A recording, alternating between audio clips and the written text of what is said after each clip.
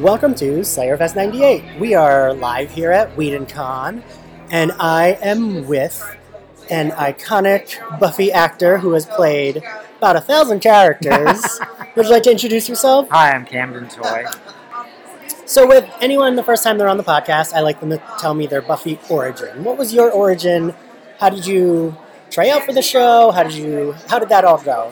Well, I got a call from my agent back in season 4 for Hush, and this was kind of unusual because they called and said, "Hi, Buffy the Vampire Slayer wants to see you tonight at 6 o'clock." And almost always they usually tell you next day, or you have 2 days to prepare. They send you the script, you get a chance to look at it. And I'm like, tonight? Wait, what about a script? And they were like, there's no script, just go. So I go, and they don't have a script yet because Joss is still writing the script. Okay. Because he's really busy. He's like writing and directing that episode. Plus, he just launched Angel, so you got to know he's like not getting any sleep. It's crazy. So they auditioning for The Gentleman, but it wasn't called The Gentleman yet. It was called The Laughing Men. Oh, okay.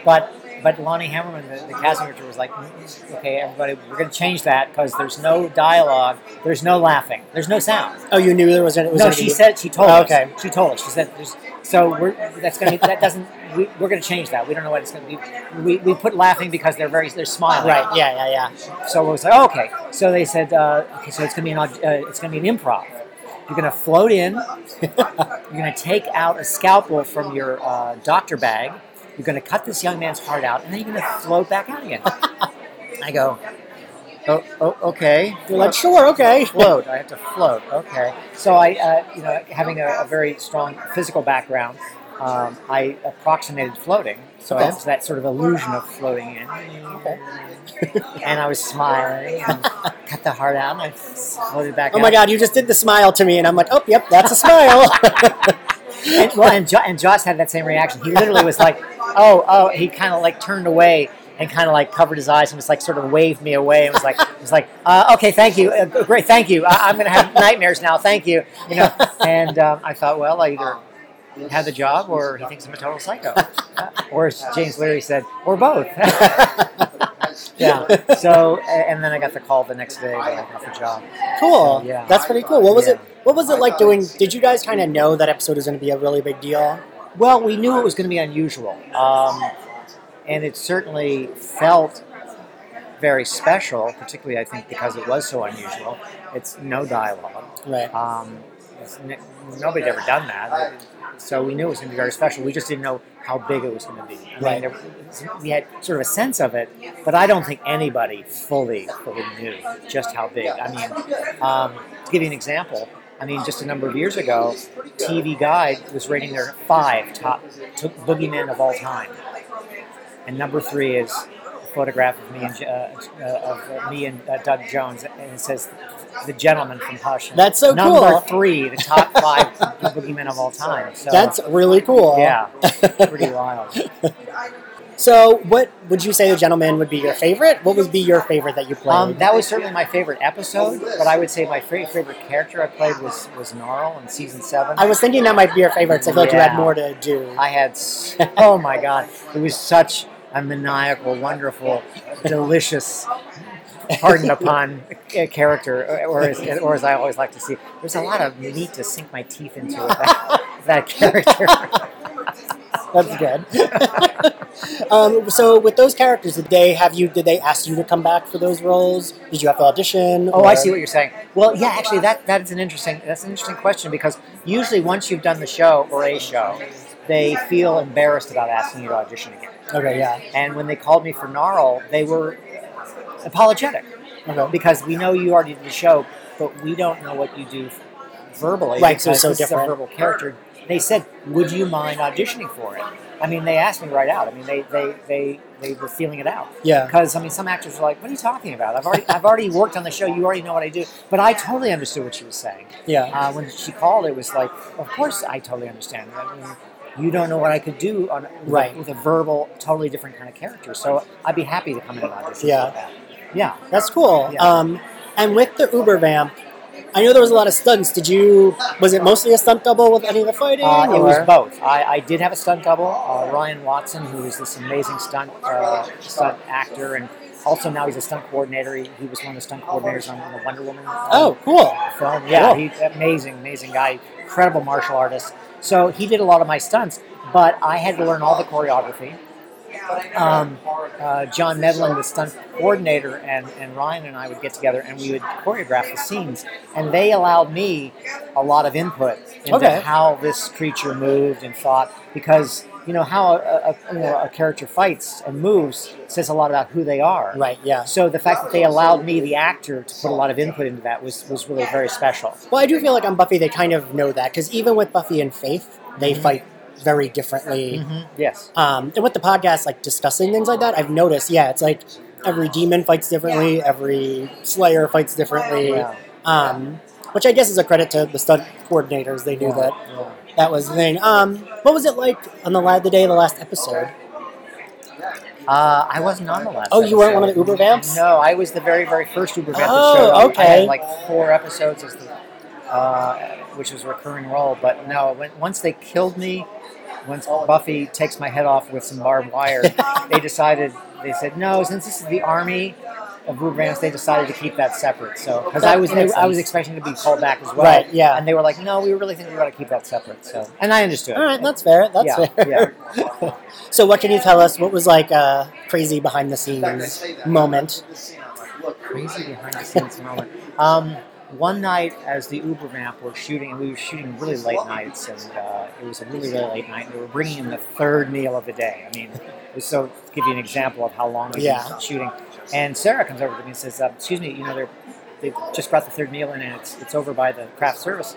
And I said, well, I'm just about to shoot this shot, and I got the teeth in, I got the hands and the big claws, and I can't really eat right now. And so I have to do it later. And she goes, no.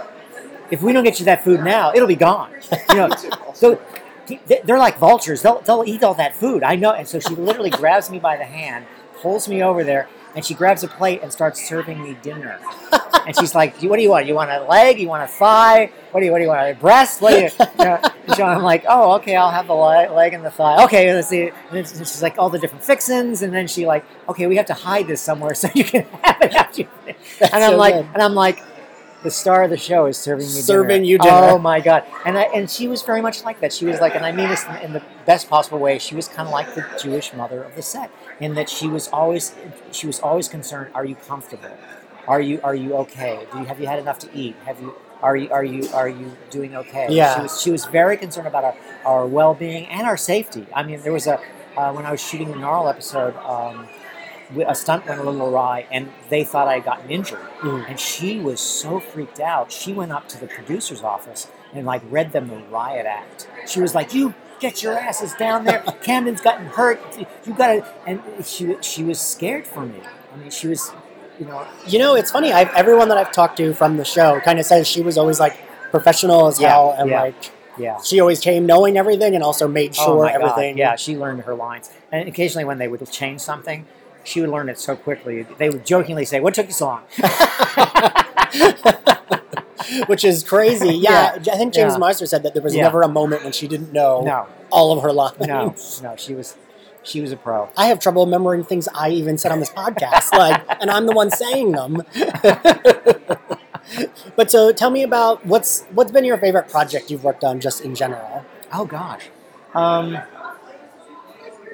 Well, I worked. I lived in New York for many years, and I worked with the Tiny Mythic Theater Company on a production of Nathaniel Hawthorne's *The Scarlet Letter*. Okay, and that was an amazing experience. It was many years ago. Rachel True. Oh, cool. Was part of the cast. Cool. This is before she had gotten. Before that. Yeah, this was before that, and but she was starting to make a name for herself. I mean, she invited Chris Rock to the show, for instance. Cool. Yeah, she was friends with Chris even then. Was this in the 90s? So I feel like that was when she started. This was in the 90s. Yes, the early 90s. Yes, it was. Cast of 25. I played Roger Chillingworth.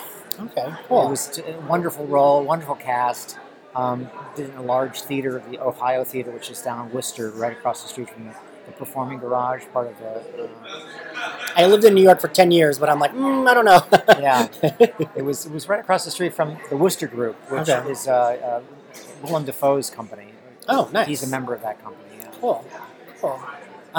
Yeah, well, thank you so much for talking to us. Thank you. It was really nice to meet you. And I always have people plug their stuff. Where can people find you on the internet? Oh, probably the easiest place to find me is on Facebook and Twitter. Also, can I just plug the project? I have a project. Absolutely. I just worked on the horror anthology series Into the Dark, which is on Hulu. Okay. And we just shot an episode called Dark Box, which Okay. will be on in October. Okay, cool. So it's a little ways away. Do you play a monster? I play. You know it. He's monstrous. Okay. Fair. He's really scary, but it's not. There's no prosthetics, so Oh, okay. I'm totally Okay. recognizable. Okay. But it's. I don't want to say too much. Okay, I don't want fair. to ruin the episode. But for those of who are listening, Into the Dark is this wonderful anthology series that's on Hulu that they do a different episode every month, and the theme is from that month. So the theme. right. I watched the Halloween one with the guy in the costume. The same director that did that directed our episode. Yeah, I like that. Yeah, that was cool. And the one we did is also a Halloween episode too. Oh, nice. Which will be this coming Halloween. Yeah, that was called the Body, I believe. That's really appropriate for you to do a Halloween episode. And so when I got called from my agent that Paul, the director, wanted me to play this role, I was just thrilled. Oh, that's cool. Yeah. That's cool. And tell everyone what's your Twitter handle so they can find you. Oh, it's Camden_toy. Cool. Okay. Yeah, and Facebook, it's just Camden Toy. There's no other Camden Toy on Facebook yet. We'll see how long that lasts. I pride myself on being the only Ian Carlos Crawford. Wow. Because it's my dad's everything white and my mom's Puerto Rican, so we got the mix of the two in my name. It's nice having a unique name. It makes it easy to find you, right? Yes. Which I guess can be bad sometimes. But thank you for doing this. Thank you. So nice to meet you. You too. And I have a special guest with me, a reoccurring character from both Angel and Buffy. Julia Lee. Hello. Hi. So nice to meet you. Great to be here. Doing this. So would you like to give us your Buffy origin and then maybe your Angel origin as well? You came to both. Sure, yes. So for Buffy, I auditioned for an episode of Buffy, and I did not book that audition. And then I got called back in for another role a few weeks later, and I was on my way, and on the way, I got a page on my pager because it was 1997, I think. And I had to stop and call on a payphone. And my message was, so they've changed the character somewhat, and now instead of being a nerdy-ish goth girl, she's sort of a slinky, sexy goth girl. And I looked down at what I was wearing, and I went, well, I'm already on my way, so this is what they get. And so I showed up, and they had also changed the material.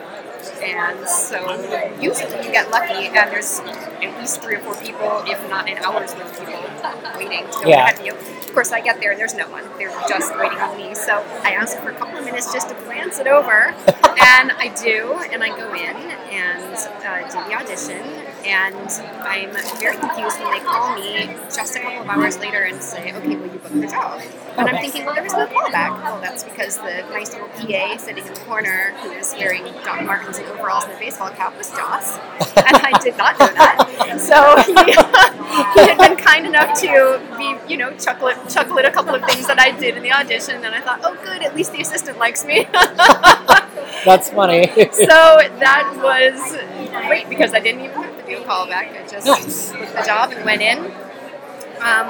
And I thought that was it. The character was a small, not even really a guest star, just sort of a, just a really small part in service to the larger whole of the episode. And then a year went by, and I got a phone call telling me that they'd like me to come back. And it was a lovely surprise, to say the least. And I went back, and then that kept kind of happening every couple of years, you know, they would call and say, well, we got this idea. Well, we thought we might do this with the character. That's and cool, though. Every single time it was a surprise.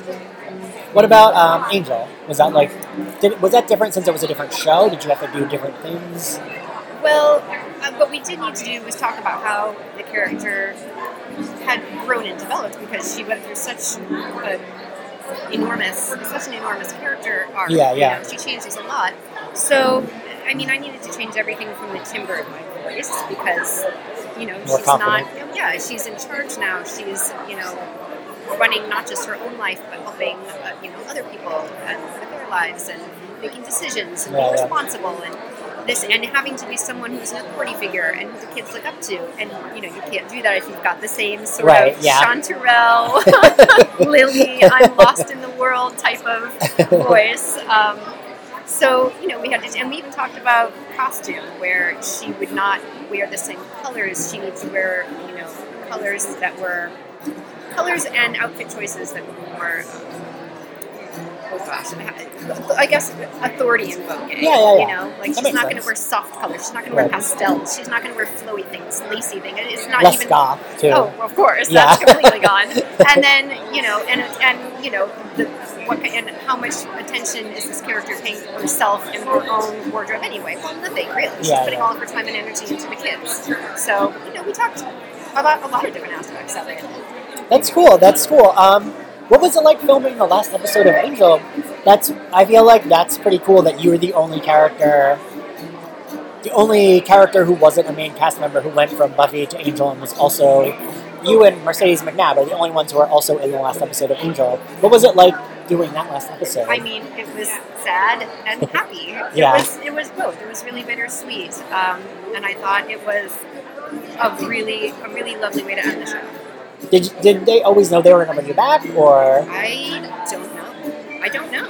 I really have no idea. I think maybe they had an overall idea of, you know, of course, where the show was going and what kind of tone they wanted to end on. I don't know if they specifically had included my character in that thought. Yeah. Or at what point that occurred to them. What would you say is your favorite episode from either show that you were on?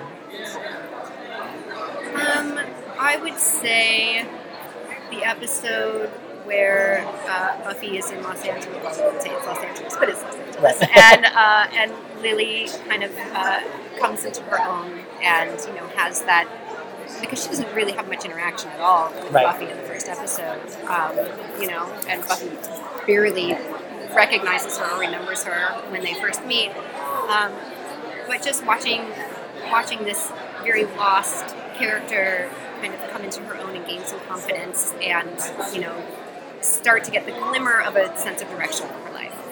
Yeah, I do love that episode. I feel like it's very iconic, and I think you did such a good job with your character's progression of, like you said, you had to think of the authority, the way she would dress. And I feel like those shows did a good job with that, especially with women, showing like, oh, this is where you started, this is where your character ended. Yeah, I loved it was a homeless shelter, right, that she ran? Yeah, I thought that was a great way of bringing it back to like how she used to be, just helping these kids that like are going through that. Yeah. So, and do you have any crazy behind the scenes stories of any of the actors or any being on set? I mean, I'm trying to think. You know, we did. Sarah was great to work with, and she was an absolute consummate professional because she'd been acting for so long at that point. It's funny, someone who was on my podcast recently, like, he's like a TV critic, and he covers soap operas, and he was like, she grew up under Susan Lucci, so of course she knows her shit. And I was like, I didn't think about that. Oh yeah, no, she did. She knew what she was doing. It was really, you know, to watch her work, it was just, you know, really inspirational, and, you know, she had a lot to do. She had to carry that show on her shoulders. But she still found time to have fun, you know, and to be kind of a prankster. And she did, we were shooting downtown in Los Angeles, and where all of the trailers were, you know, and the hair and the makeup and the wardrobe and everything was on a couple of blocks away. And we had a transportation van to take us back and forth from the sets back to the trailers. And she looked at me And she hopped in, and the keys were in the ignition, and she's like, "Come on!" And I was like, "Oh no, wait, what? No, there's a person that specifically supposed to do that." She's like, "I know, the keys are in the ignition. Let's go!" And we hijacked it and stole it, and drove back to the. But didn't get arrested, I assume. No. That's so much fun. But I thought she was just a lot of fun. That's cool. That's cool. So, where can everyone find you on the internet? Like, what do you have to promote? What do you have social? Well, I am generally not on social media, but... You are blessed then, let me tell you. Good for you. I feel like I need to get a little more into it just because I have a young-ish daughter. She just turned 11, and boy, is all that about to hit us in the face. Yeah.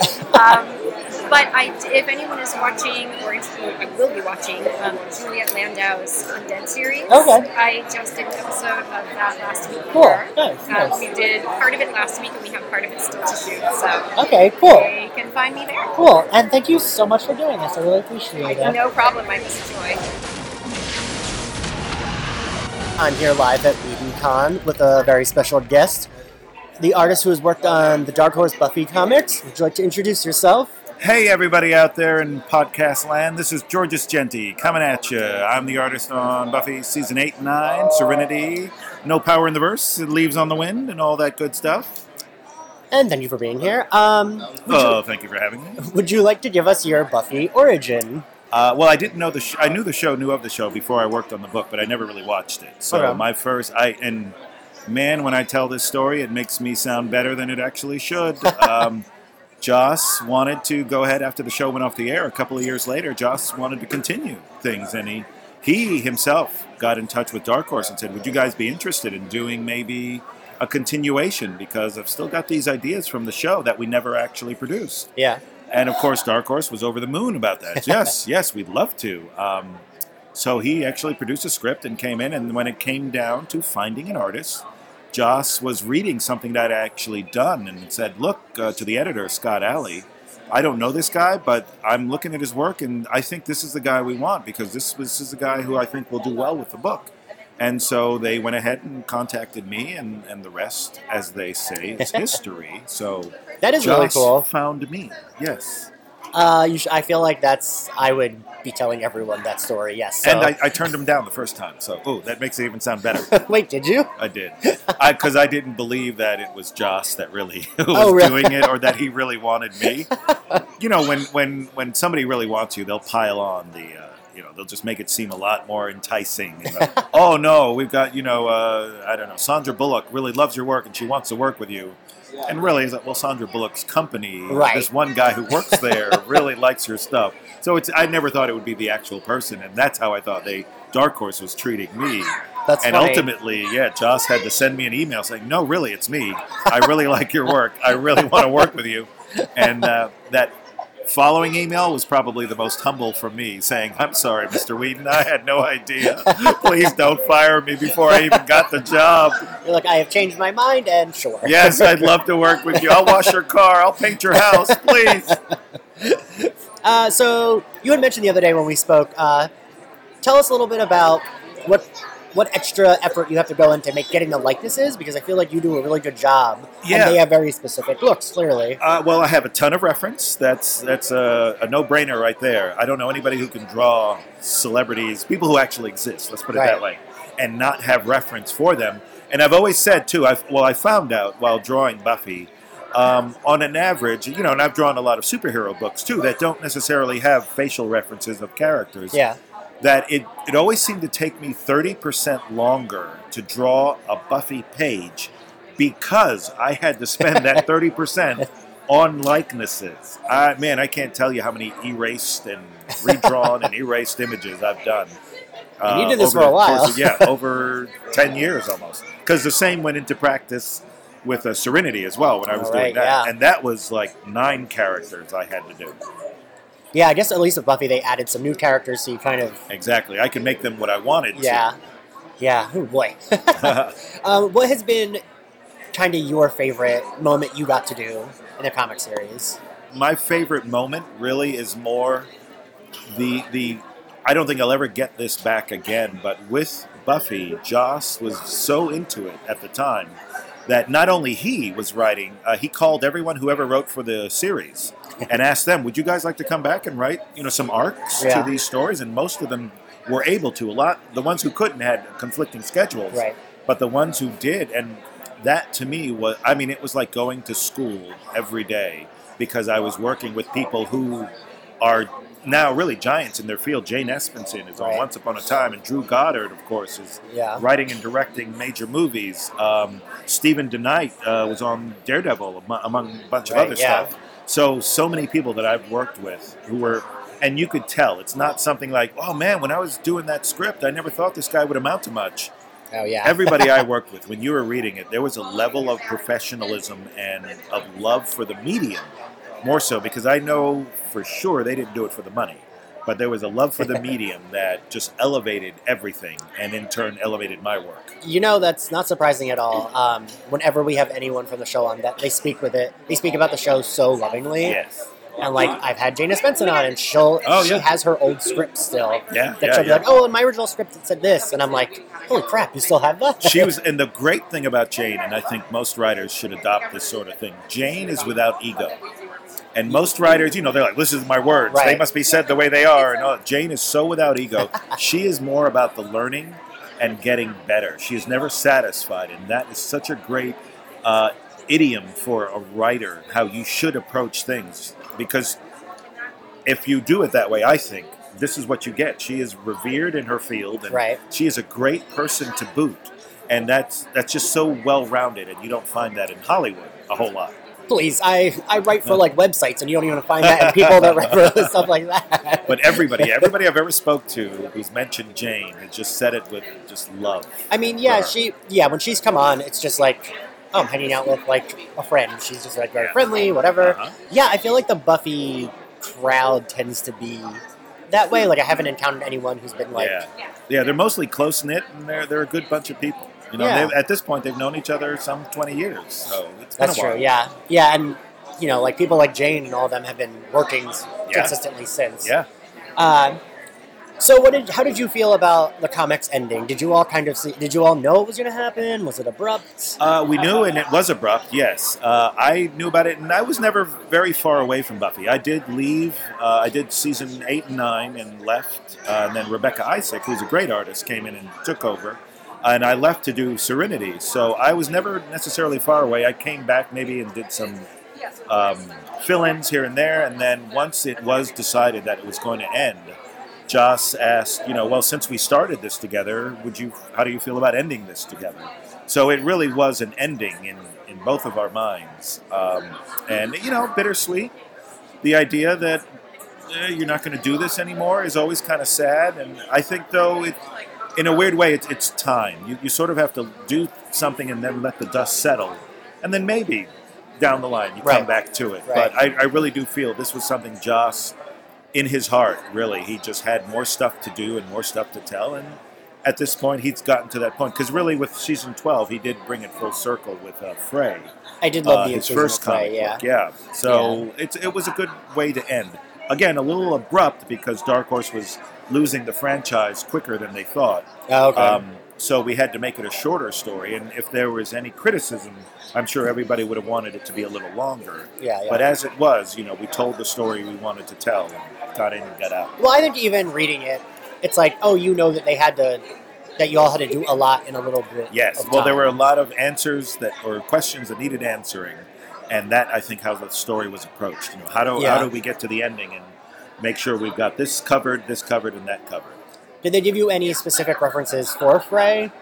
Because I really love Frey. Frey, of course, has her own series, so I just referenced her own series. Of course, Frey, it's funny. I know the artist, Carl Moline, and I never did ask him if he referenced that character. Yeah. So he may have an actress in mind, but no, I never did ask. I just kind of used his format. So I was just doing the way he drew it. I mean, she translated perfectly, it fit. Yeah. And yeah, I think reading Frey was when they announced the comics, I was like, oh, good, because Frey was so good. I'm really looking forward to. Yeah, it really was. Because sometimes when they continue from a show or from a movie, And it's unheard of that a comic book will influence a TV show. And, of course, the Psy is where we first see in Frey, which is so cool. Yeah.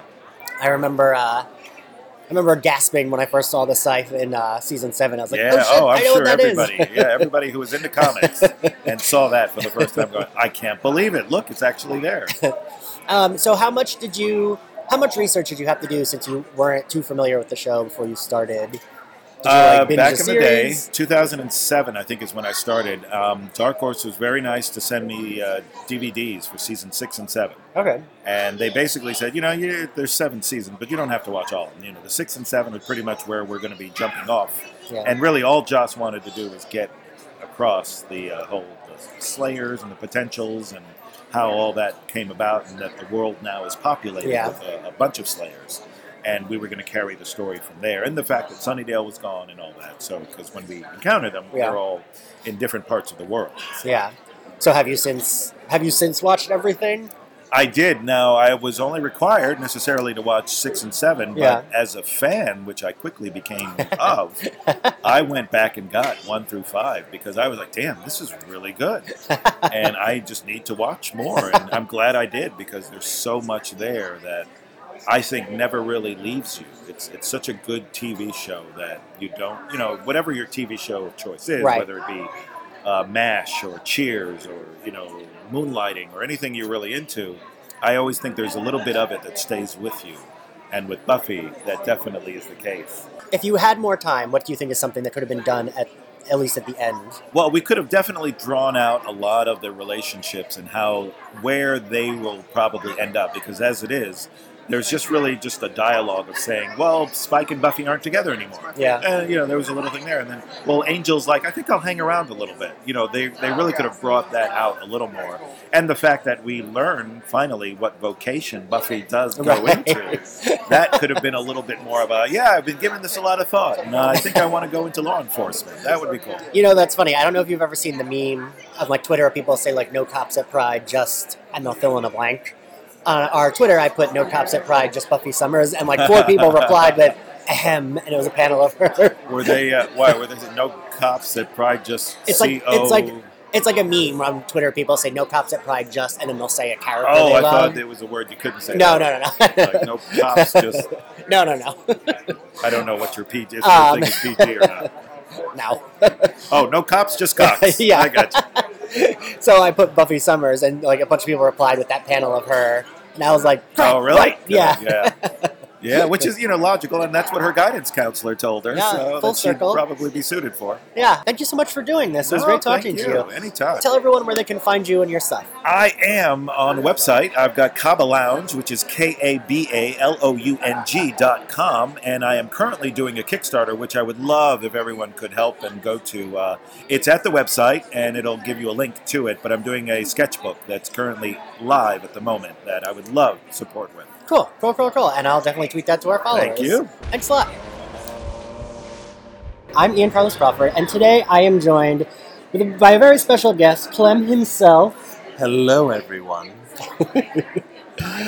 So, James. Yes. Would you like to tell us your Buffy origin? Sure, I would love to tell you my Buffy origin. So I play a character called Clem the Loose-Skinned Demon in seasons 6 and 7. And I was actually a huge fan of Buffy. When I moved to LA, Buffy was in its 3rd season, and it was one of the shows. It was in the top 5 shows I wanted to work on most when I got to LA. And as it turns out, it was the only one of those shows that I ended up working on. The odds aren't bad, though. No, it's not too bad. Not too bad, considering. I ended up doing a casting workshop with Lonnie Hammerman, who was a casting associate for the show, and she thought I was funny. And she ended up bringing me right into producers for this character that was just in the script called a loose-skinned demon. He didn't have a name or anything, and I kind of went in, and having been a fan of the show, I wanted to play it for as many laughs as I could try to get. I had some kind of funny lines. I was like, I'm just going to try to make them laugh. Be myself. I'm not going to do any weird voices or anything. I'm just going to go be funny. And they responded really well, and I ended up getting the part. Nice. And that season was a particularly dark season. Right. And I think that the scene played really well comedically, and they just kept calling me back. I was only supposed to be on one episode. Oh, really? Yeah. And they just kept calling me back, and so I got very lucky. Nice. Nice. Here we are 19 years later.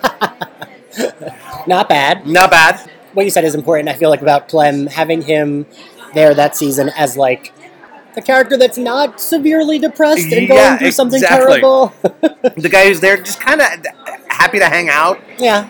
And, Babysits Dawn. Yeah. When they wrapped season 6, did they tell you were coming back? No, I had no idea. They had actually wanted me back for the first episode of season 7, and that got changed. And then I didn't come back till the middle of the season. I was like, "Damn it! What did I do wrong?" And then the last episode I did, it was really kind of them to kind of give this silly little character a goodbye. But I thought, again, it was because it was right after Buffy's kicked out of her house. Yeah. And it's like, oh, shit's going down. Right. And then it's like, oh, there's Clem.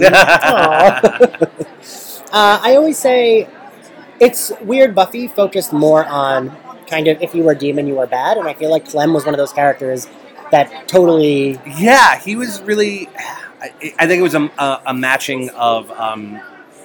after that first episode, a couple of the writers... I ended up chatting with a couple of the writers, and they were kind of like, you're nice and you're funny, so we're just going to write Clem to be nice and funny. And it just so happened that it ended up playing really well. Nice, yeah.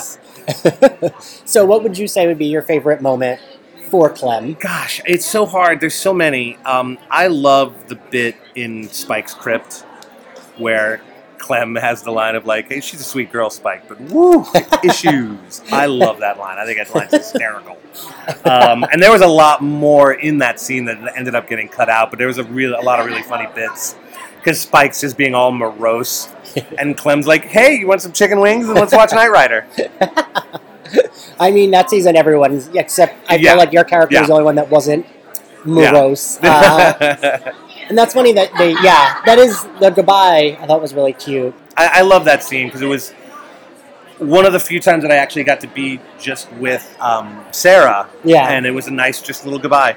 Nice, nice. I'm sure you know what happens in the comics. Oh, yeah. Yeah, how do you feel about that? I'm fine with that. I just think it's cool that they kept writing him into stuff. I always feel that if you and Mercedes had gotten to actually be on screen together, that would have been a lot of fun. I love Mercedes. She's a sweetheart. I've gotten to know her well over the years doing conventions and stuff, and we would have had a lot of fun in scenes together. Yeah. I always, because the comics, they're different, but I really liked that. I thought that was a really good progression for both characters. Yeah, it was kind of fun. Yeah. What would be your favorite behind the scenes moment? Favorite behind the scenes moment was probably after the episode Life Serial wrapped, which was my second episode and the first time I got to work for all 8 days. That was shot right around Christmas time. So there was a Christmas party right after we wrapped that day, and Allison Hannigan loved Clem's ears. She was constantly coming over to play with the ears because they were made out of silicone and were very squishy. Okay. So what the makeup guys did was when I got wrapped and I got out of the makeup, they took the ears and made the edges all jagged and coated it in fake blood and put it in a box for her to open at the Christmas party. So that was my favorite moment, was watching her open this box with a bloody ear in it. That's funny. Yeah. All right. Well, thank you so much. You're welcome. Thank you so much for having me on your show. Tell everyone where they can find you. Where can they find me? I am on Twitter and Instagram at the James Leary. So THE James Leary. I believe my Facebook is the same. I live in Austin, Texas now. I don't really do much acting anymore. I'm a full-time writer. Okay, cool. Come say hi on Instagram and Twitter. Cool. All right. Thanks a lot. Thank you. We are here live at WhedonCon with Kathy Newman herself. Would you like to introduce yourself? Oh, hello. This is Dagny Kerr, a.k.a. Kathy, the annoying, share-loving demon roommate from Buffy. Would you like to give us your Buffy origin? Sure. Well, let's see. It reminded me of my origin. I always feel like that's my inner, wait.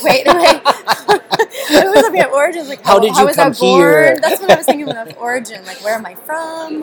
What was your first audition like? When you got the part? Oh, okay. So, my experience was a little bit odd in a good way. It was still to this date in all of my years of acting, which I've been acting my whole life, it was the easiest audition I've ever had in my entire life. Oh, really? I literally walked in.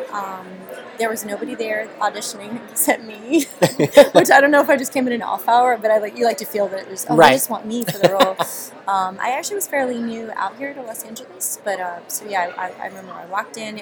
I just had to do that first scene where we are introducing, I introduced myself and I put up the Cher poster, or the Celine Dion poster. It was just that one scene I had to do. I thought that the character was just that one scene. I didn't realize it was actually a big role. Walked in.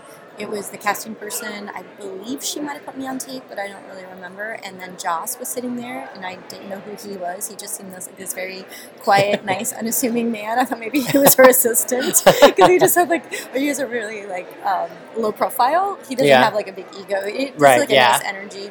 We did the scene once, and that was it. And I left. There was no callback. There was no nothing, which is really unusual. Yeah. And then I remember they called, I think it was later that night, and said, hey, you booked that job. And I'm like, oh, cool. And then I remember they sent me this script, and I was like, oh my gosh, there's a lot to do.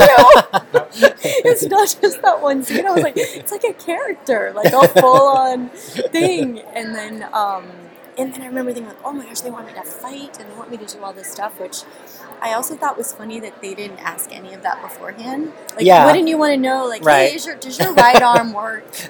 Can you act like you're hitting someone? Had you done any fighting like that before? No. I mean, just a couple bar fights that I've been in. No, I'm kidding. Wouldn't that be awesome if I Do you like how I casually was like, oh yeah, of course, your bar fights, yeah. I had a bottle of vodka. I threw it over this girl's head one time. No, I have a dance background, so I'm coordinated, but dancing is nothing like fighting. In fact, I remember when I was supposed to act like I was smacking her, and the coordinator, you didn't get rehearsal, they just put you on the spot. I was like, okay, so she's coming at you, and you smack her, and they're like, it looks like you're doing ballet. I was like, well, I am doing ballet. They're like, it looks too pretty. I'm like, it's actually really hard to make it look like the force that you're supposed to actually do it. It's very, very, very difficult. But no, they didn't ask any of that. They just and now you're fighting. Yeah. I mean, it was pretty intense too. They're like, okay, now she throws you, you fly back on the bed. I mean, it was a lot. Yeah. They trust you with a lot of things without even asking, which hasn't been my experience after that. So I don't know. Cool. Maybe it was just something about Joss and he seems to have a knack for just recognizing something that is kind of working and not really. I don't know if it just because he has a good intuition about things. Well, it's funny that you said that because a lot of people that I've interviewed from the show have said the same thing, that they didn't realize it was Joss who was there. Like Julia Lee said, well, at least she thought she made the intern laugh, but it was him that laughed. Yeah. So it's cool that he's super low key about that. Yeah. He's got a real unassuming. Just doesn't have a big ego, and that doesn't kind of fill up the room, So. You said that then they gave you the script. Originally it was only one line, the one scene. Well, I guess it was more than that the whole time, but they didn't, it was still considered a guest star, so, but I didn't realize it was multiple episodes. And usually when you guest star as well, you're usually not the whole entire episode. There's usually, meaning that the whole storyline right. That includes more people than you, so this was an unusual situation to have such a big thing where that one episode where everything went down could have been multiple episodes. Right, yeah. Yeah, it was a lot crammed into one, so usually when you read your script and you're a guest star, you're kind of flipping through the other scenes to get to your stuff, and you're like, oh my gosh, wait, I'm in this one too. This is cool. Yeah, it's funny, when we covered those episodes on the podcast, we all kind of agreed, we're like, Kathy, it would have been funny if that reveal, you had been her roommate all season. I would have, yes, totally. Looking back at that too, I mean, I get, obviously they have their seasons plotted out so far in advance of where they're going to go for their stories. But I agree, you could have probably had Kathy on longer and then that grown, everything Yes. that happened in that one episode, just a little thing, little Yes. by little, where like the season finale culminated in just this all-out brawl, which would have been awesome. But kudos to Marty Noxon, who wrote that episode, who's gone on, obviously, to do Yeah. so many amazing things. Like a million other She wrote ones. that episode, and it was so detailed and so funny. And I remember even reading the script, and she says about the flossing. She said Kathy intently dejunks her teeth. That's how she described the All right. flossing. So it was like everything was on the page. When Yeah. you read that, you're like, okay, intently dejunking your teeth gives you a very specific like way that you're gonna floss as that character, which maybe you as an actor might have come up with that anyway, but to have that written Right. in gave you such great insight to who she was. That's cool. That's Very cool. Yeah. It helps when the writing's good. Yeah, I would imagine. Yeah. So, what was it like with the prosthetics? The prosthetics was a little rough. That's the first time I've ever done anything Okay. like that before, and hopefully the last. Yeah, actually, the actual applying of it wasn't as difficult for me as the, I guess it's like the cast, when they have to make the cast of your face. Oh, right, because you have to just like be still, right? Yeah, it's very claustrophobic, so and they do ask you, like, you think you'll be okay? Yeah, and yeah. I was like, I don't know, we'll see. And they just put straws, in your nose, because you can't Right. breathe through your mouth. And because they had to get that creepy cast that when she peels my face Right. off, it's like me. Yeah. Like, so they had to get that. The most difficult part of it for me was the contacts. Okay. So I've never worn contacts, and they were really thick. They like encompassed your whole eye. Oh, really? Yeah, Huh. and I remember them being like, they were just really uncomfortable. Yeah. And that particular day, we were shooting that big sequence. We were shooting it all day, but I think I'd had them in maybe starting at like, let's say 10 a.m. And we didn't even get to my scene until almost like 1 o'clock in the morning. Oh, geez. And they didn't want to take the contacts out because they were like, we don't know, we might be jumping around back to Right. that scene. So it's too much to just taking these in and out. So I had like a man that would walk around and just put drops in my eyes for me Okay. just to keep them lubricated. But I do remember we were shooting that fight scene where at the very end when my dad comes to try Yeah. to get me and I get so and I remember I blinked and they got stuck up in my Ugh. the top of my underneath there. And then the guy that was like the eye care person was like, you guys cannot keep Dagny anymore. We got to Yeah. take her out of these contacts. So that was the worst part were the contacts for me. All right. I could Yeah. see that not being yeah, great. Yeah, exactly. So, what would you say would be your favorite moment that you had on, like your favorite, either Kathy as a character getting to play her, or favorite just maybe behind the scenes, whatever. Oh gosh, yeah. Because it was a unique experience to have to have a short-lived role that you got to do so many things. Yeah. And in that one role, like you usually don't get to like wear prosthetics, fight, be funny, like be on location. Like there was so much to it. So it was definitely a once-in-a-lifetime experience. Gosh, let's see. I really enjoyed shooting the scene with Sarah where I was ironing and had to keep putting the music on, Okay. share music. I enjoyed that scene a lot because I think I could tell she was enjoying it too. Like the like annoyance of and watching me crease my jeans. I remember it was just really fun, like ironing the jeans. I was like, this is so funny, like someone that irons their jeans. And I do remember even being in that moment, so many things coming to me about the character as I was doing Yeah. it. Like, oh my god, this person's nuts. Like she's ironing jeans and she writes things down, and there was just so many fun specifics Cool. about it. And I really love the scene when she comes in and she kicks my rug before we start to fight. Mhm. So she kicks the rug and then I slap her. Like I remember I loved shooting that scene. Alright. It was very funny. Cool. Yeah. Well, thank you so much for doing this. Oh, Let you're everyone so know welcome. where they can find you or anything you have to promote. Sure. Yeah. In fact, if you're a local Los Angeles person, I am doing a really, really fun show that just opened Friday night as part Okay. of the Hollywood Fringe Festival. Cool. It's called Earth to Karen.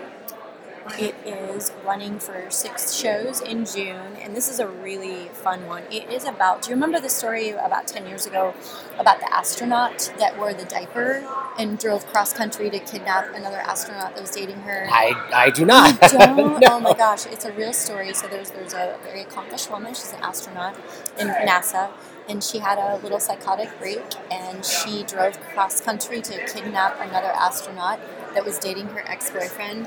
and I don't know what she was going to do to her, but she wore a diaper. I can't believe I didn't hear about the story. Oh my God, I can't believe so. If you Google diaper lady, astronaut. Come up? Yeah, there's No. a movie coming out about her next year with Natalie Portman. Oh, cool. But we have a musical version of it, Okay. and it's really, really fun. So Cool. it's playing at the Broadwater stage, and you can go to Hollywood Fringe Festival.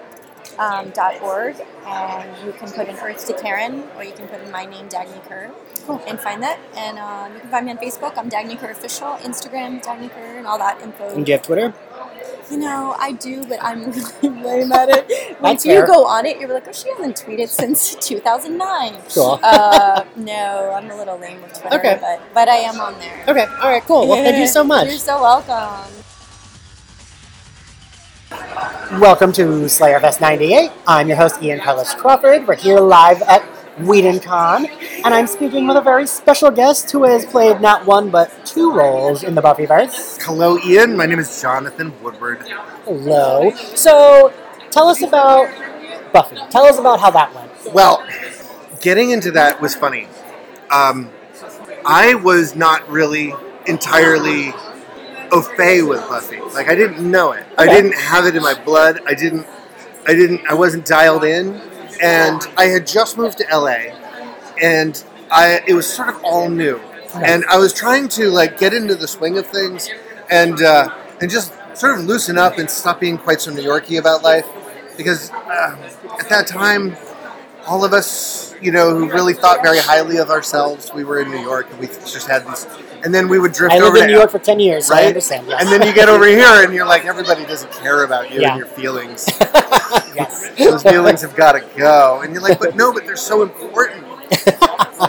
So it was in the process of doing that I was like, I remember I wore this cowboy hat. And of course, the character of Holden was no cowboy hat Right. type. But it was like one of those things, like it was one of those things that you sometimes do in an audition to just like loosen up, forget yourself, Okay. relax, have fun, and really sort of access a kind of playfulness that you don't always get to because there's so much on the line. Right, It's right. an audition. You're just trying to impress people. You're trying to like remember if there's something coming out of your nose. Are they thinking, did I sweat through this shirt? Are they looking at that? And then I was just, I'll give them a hat. I would do all sorts of things to try and, you know, mess with my own head during auditions. I would wear no underwear. I would wear women's underwear. I would wear like anything so that I had like a secret. You and are it would giving us distract this. me. I love it. You saw Bull Durham, right? Yes. Bull Durham. It's the same thing. You just sort of like something that just sort of gets your conscious mind like really drawn somewhere else. So your Okay. reptilian brain can really take over. You can do the instinctive work that you want to. And the hat in that instance was doing it for me. I was like, I'm a guy with a hat. I'm not a hat person. Although but I had that hat, and the director, he liked the spirit, he liked the energy, and he didn't want anything to do with that hat, and the hat was a bad choice, but it was definitely the energy that it brought to. And you know what? I've talked to Claire about the time that she did Glory, and she says something that I always find interesting. And she says, like, no, I can't give that away from her. That's her story to tell. She might have already told it on the podcast. That's very She possible. might have. Looking back at that energy and that sort of like expansiveness, the unknowingness, the sheer joy, because that's one of the things that he writes in there. Yeah. You can have so much joy in there if you get the right character. And you get the right character, you can just be like, just rip it out and let it go. And that was one of those roles. You could go all the way into it and just, you could build any backstory you wanted. He wrote a bunch of it, and it was just so much fun. Cool, nice. I think it's cool that like you got to be a one-off character in, I think, one of the best season 7 episodes. Elsie. I'm sure you hear that often. I hear it. I don't believe it. No, it is. Totally is. And then tell us how Angel came about. Did they just like you and say, hey, we have a character for you? Did you audition as like... No. Firefly happened first. Okay. So they were doing Firefly, and it was... They wrote this thing in for me, and it remains like the single most exciting thing that ever happened to me is that I was cast before there was a script. Oh, that is cool. And, you know, they were just sort of, and I I never had that relationship, and we weren't close. Like Joss and I, we might have exchanged like a few words here and there, but he was also like, he's like this guy. He's this Joss, and I didn't know how to chum around with him because he was too busy being Joss, and like you can feel the miracle once you get around. Doing 2-3 shows at that point at once, yeah. So, they were like, okay, well, here's this and here's that, and then the producer, Kelly, he drove me aside one day after one day of shooting, and he said, "Listen, son, I need you to do me a favor. I want you to go home, enjoy yourself, have a night off, and when you wake up tomorrow, I need you to shave yourself head to toe." This is our first year, second year. All right. Like, you got it. Like, head to toe? It's like, yep, I need everywhere shaved. Because they had the butt double coming in, and they couldn't risk any errant hair. So then there was this, like, Buffy was one thing, but it was just her and me. Yeah. It was just her and me in a graveyard. There was lots of funny times that she'll never remember, and that are seared into my memory. But then I stepped into this, like, family. It's just like this Firefly microcosm. Yeah. It's a little singularity. It's glowing. It's so perfect and brilliant and beautiful.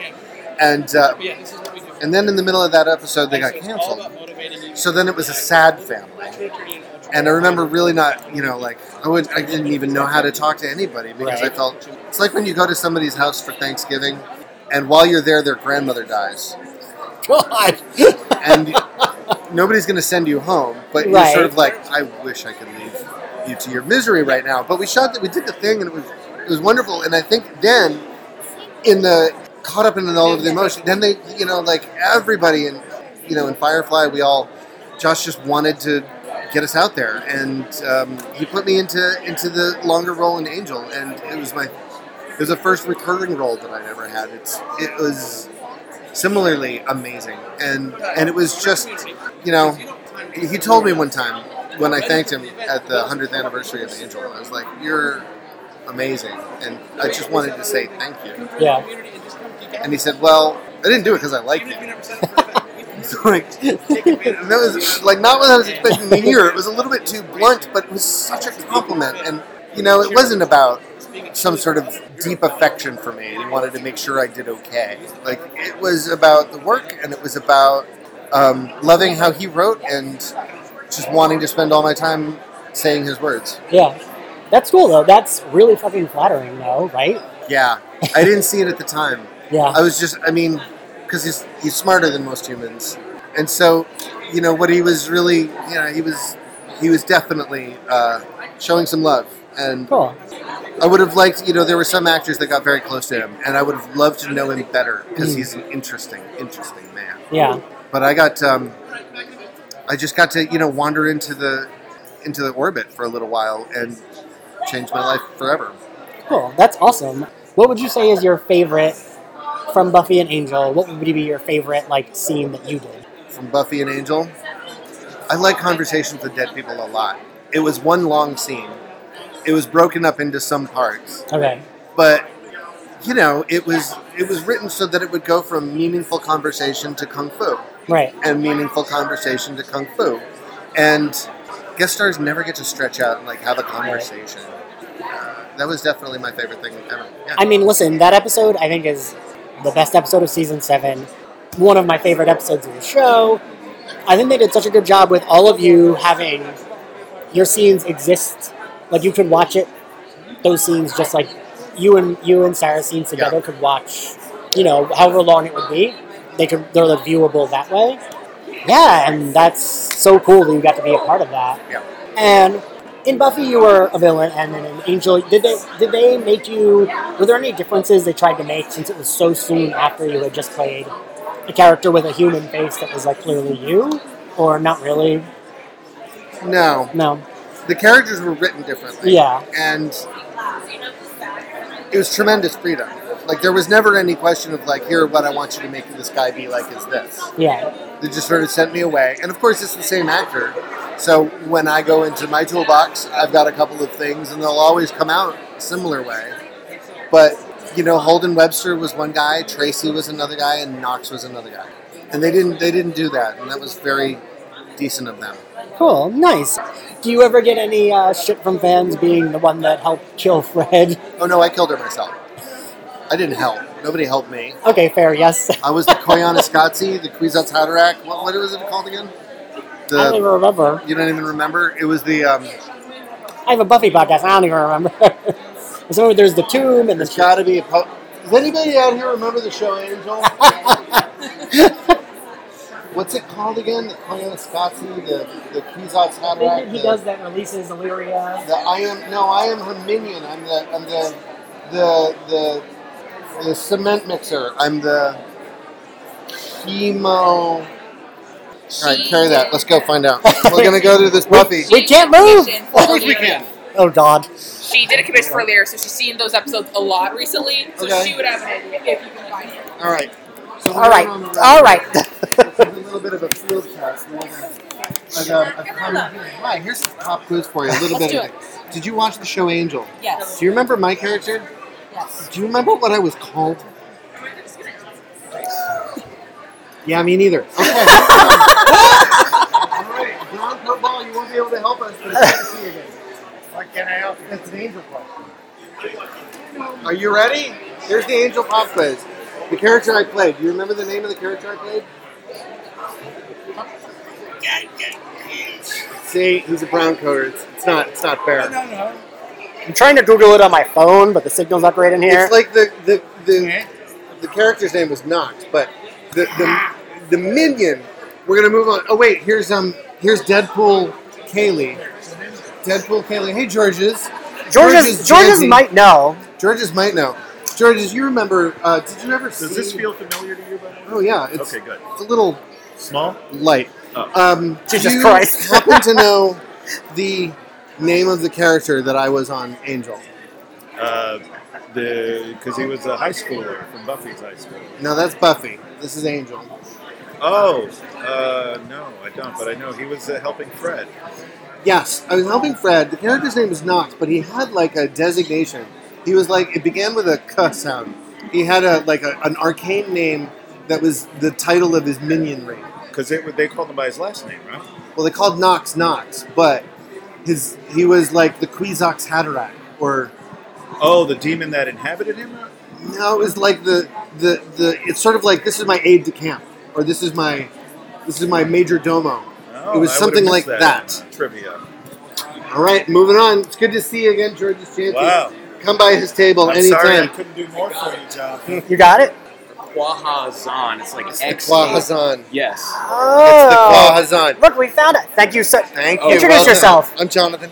I'm Edmund. Edmund, it's good to meet you. It's good to meet you too. I saw your panel or the Angel 20th anniversary. Oh, great. You have an editor, right? Yeah, it's fine. All right. Are we going to go back to my table now? Yeah, Ian, we're going to head back to your table. This has been Great. a mobile version of Yes, Slayerfest 98. Slayerfest. Why 98? That's from Buffy, Jonathan. Yes, Jesus. that was also. How'd it go? It's the Quahazan. the Quahazan. I think I'm your wife now, Jonathan, after all that. I think we are. We are joined at the hip, which I love. I love mobile Slayerfest 98. Yeah, is there anything else you'd like to talk about? No, man, that's a wrap. We did good. Great. We found it. It was the Quahazan. Tell everyone where they can find you on the internet. Oh, let's see. I don't often open up Facebook, but I like to hear from everybody. I am on Twitter at VJ Woodward, and I'm on Instagram at VJ Woodward. And you can go to vjwoodward.com. And I do respond to all the email, though. All right, cool. Thank you so much for doing this. Yeah, It brother. was Up top. a pleasure.